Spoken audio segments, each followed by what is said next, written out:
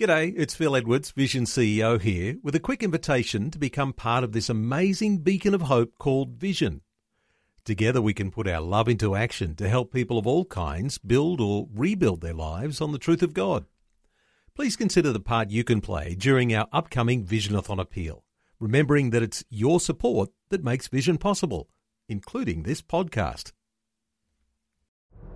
Life, culture and current events from a biblical perspective. 2020 with Neil Johnson on Vision. And today we're catching up with Bramwyn Mearns, who is from Fishers of Men, wonderful ministry caring for addicts, and they run a discipleship house. They do a lot of work among the last, the least and the lost. We're going to hear a bit of her testimony today. Welcome along, Bramwyn. Tell us a bit of your story. Where were you born and raised? Hey, Matt. Good to be with you. Thanks for having me. I was born in Perth, raised firstly for 11 years in Adelaide, and then in New South Wales. Okay. Yeah. So you travelled around a bit as a younger girl. Did you have like a religious upbringing at all? Yeah, my mum was a lovely Christian lady who believed in the Lord with all her heart and dedicated all of us kids to Jesus when we were born. So that was very good. My dad was not necessarily a believer, but he was always kind of supportive of her decision to raise us as Christians, and she took us to church and Sunday school when we were kids, etc. Okay, and tell us a bit about your personal faith journey. Did you come to Christ at a young age? How did it all happen? Thanks for that, Matt. I guess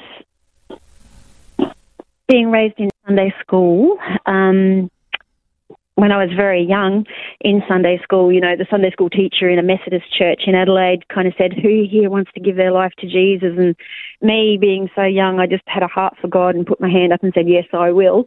Then, you know, did nothing much about it until I was about 10 years old, and I was reading my Bible one night and was overcome with a sense of sin and my own depravity, I guess, you know, nastiness and all the things that are inside of us. And I realised that I could never be what was necessary and what God wanted of me. And so at that point I said, Lord, I'm sorry, and I surrendered my life to him and asked him to forgive me of my sins and to come in my heart. And this was all by myself, you know, one night I'm reading my Bible. And from that point on, you know, life changed. It was different. And I woke up the next day feeling clean and refreshed and new. Wow. And did many people notice the change in you after that? Well, I was raised in a Christian household. I don't know if they noticed or not. I was only 10. But, you know, at 16, I went to an Aboriginal mission in Papunya in the Northern Territory, about 200 kilometres west of Alice Springs, and it was there I actually kind of got filled with the Holy Spirit, which was another experience again. And tell us a bit about your involvement in ministry at a young age. Did you get involved in youth group, or did you go to Bible college or anything like that at a young age? I was always part of Sunday school, youth group, all that sort of stuff. You know, was filled with the Spirit at 16, decided I wanted to serve the Lord, then backslid for a couple of years. So it was after backsliding and returning to the Lord that I then went to Bible college. Tell us what made you return to the Lord after backsliding. I realised that living a life apart from God was like living a walking death. And having known the Lord and then been actively walking away from him, it just wasn't where I wanted to be. Wanted to be with him, and I had to surrender and repent of everything I'd been doing. And you did a bit of Bible college then, did you? Yep. I was, by that stage, I was serving in a Christian outreach centre down in Queanbeyan and working for Grace Brothers down in Queanbeyan full time. And I was in the music team and in the street band outreach team and in the youth leading team. And I got on my knees and said, Lord, I just want more of you. And he gave me a set of instructions. He told me to quit my job, to move to Brisbane, go to Bible college. I'd be there for a year. He told me to get the after-school care position, and then after that I'd be going overseas. So I quit my job, flew to Brisbane, went to Bible college for a year, and got the after-school care position job at Christian Outreach Centre. Walked into the office, and there was a young girl walking out of the office, and she said, "Hi, I'm such and such. What are you here for?" And I said, "Oh, I'm Bramwin. I'm here for the after-school care position." And she said, "Oh, that was my job. I just quit. Let me take you into the boss." I got the job on the spot, and that boss was the accountant for Asian Outreach in Hong Kong. So after being in Bible college for a year, I ended up going to Hong Kong.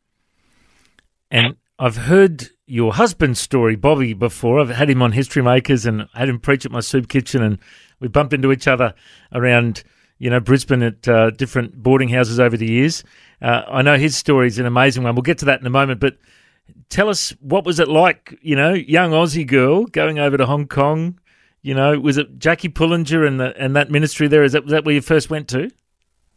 No, I went to Asian Outreach, actually. I was leading teams into China with Bibles for the underground church, and led quite a few people to the Lord in Shenzhen, and started a small group to support and disciple those believers, baptise people in the South China Sea and in bathtubs in hotels under cover of, trying to escape the communists. Wow. So it was lots of fun. I mean, I used to enjoy those sorts of things. Wow. And tell us, what was the transition from Asian Outreach to the Jackie Pullinger ministry? Well, I had read Chasing the Dragon, Jackie Pullinger's book, before going to Hong Kong, and it had impacted me hugely. Her reliance on the Holy Spirit in ministry and serving the Lord. So even though I was working for Asian Outreach, I was actually fellowshipping at St. Stephen's Society, which is Jackie's ministry in Hong Kong, on the weekends, on Sundays, going there for church. And then I was also going to a small group fellowship on a Friday night that was linked with them. So my involvement with them was fellowship. Yeah. Wonderful. And I've heard Jackie Pullinger interviewed on the BBC before, and this clever reporter asked her, so tell me about the success rate for your ministry. A lot of people go to rehabs and they, it doesn't last. What's your success rate? And she said 100%. And he went, what, 100%? My goodness. And she goes, yeah, because our mission is to preach the gospel of Jesus Christ.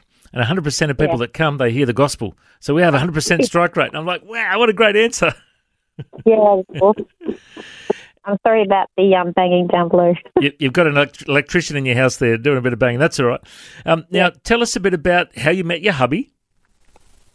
Right. So in that fellowship that I was going to on a Friday night, each fellowship was assigned one of the houses that Jackie ran, where the guys were recovering from addictions. And so Bobby was in a house called Dunrose, and he was assigned to our fellowship. So he kind of came in, and it was his way of, mixing with normal people outside of his rehab house, that he came to our fellowship group. Yeah. So that's basically how I met. And the first time we met, he was still very fresh in his recovery. He was very, very still affected by all of the things that are associated with drug use, and it was very obvious. But as time went on, he surrendered his life to the Lord more and more, and God did a work in his life, and that was really good. And I remember Bobby, when I interviewed him, telling me the story that, he was quite wealthy as a drug dealer at the time, and he hated God, he hated Christians, but he said this Jackie Pullinger kept on loving him and saying, Jesus loves you. Do you remember what he was like and his transformation in that time? Actually, Matt, I met him after he became a Christian. I never knew him before he was a Christian. Yep. Yeah, so I met him after he had given his life to the Lord, thankfully. Yeah. I think it would have been a totally different picture if I'd met him before. Yeah. And one of the stories he shared that really impacted me, and I've shared it a number of times since, he said that when he was detoxing, there was a guy who cared for him, who, showered him, cleaned him up, helped him, when he was going through his detox, who was from like a gang that... A rival triad. triad. So normally they would have killed each other if they saw each other. But Yeah. the fact that this guy cared for him and cleaned him up during his detox, he thought, wow, this Jesus stuff must be true, because this guy would never love me without Jesus helping him, you know? Yeah. True. Such a good story. All right, so let's continue your journey. So you met your hubby over there, and after he became a Christian, and how long were you there for before you came back to Australia? About a year and a half, approximately. Yeah. Okay. And what was the call to come back to Australia? My visa expired, and my two-way ticket with Qantas was due, and God said it was time to go back. I came back probably a month or two earlier than what he said, which is not good, but he was still gracious. So I came back because there was a lot going on in Hong Kong where I just needed to come home. And I understand you're based in Port Macquarie for a while. Yep. Based in Port Macquarie for a while. Yep. Lovely people down there. Mm-hmm. Yep. And my good friend Ian Warby tells me that Bobby actually did some training at the local radio station and started to get into radio. Is that right? Yep. I don't think he ever used it. He did. I have to say at this point, Matt, that Bobby has instructed me that I have to say that somehow, that he is incredibly tall, dark and handsome. Well done. You got it out. You got it. He's got a good sense of humour, your man, doesn't he? Yeah. And tell us about how Fishers of Men began. Okay. So we've been in Brisbane since 1996, the end of 96, beginning of 97. And we came back for me to finish my Bachelor of Ministry at Christian Heritage College, which I did. But during that time, we were working with Christian Outreach Centre at the 139 Club in the Valley, the soup kitchen there on a Sunday, feeding people, giving them teas and coffees. We used to take our guitars and sing worship songs in the mess hall there for all the homeless. And that was lots of fun. Then we started inviting them to church after that, and a couple came, gave their lives to the Lord, and we were committed to discipling them. And so that began the process of reaching out to people in Brisbane way back then. Through Christian Outreach Centre, we sort of started taking heaps of people to church there, getting them saved. But the vision changed at that particular church. We were then invited to another church, the Worship and Ministry Centre at that stage. We were invited to be pastors and had a couple of discipleship houses for the people that were needing recovery from addictions.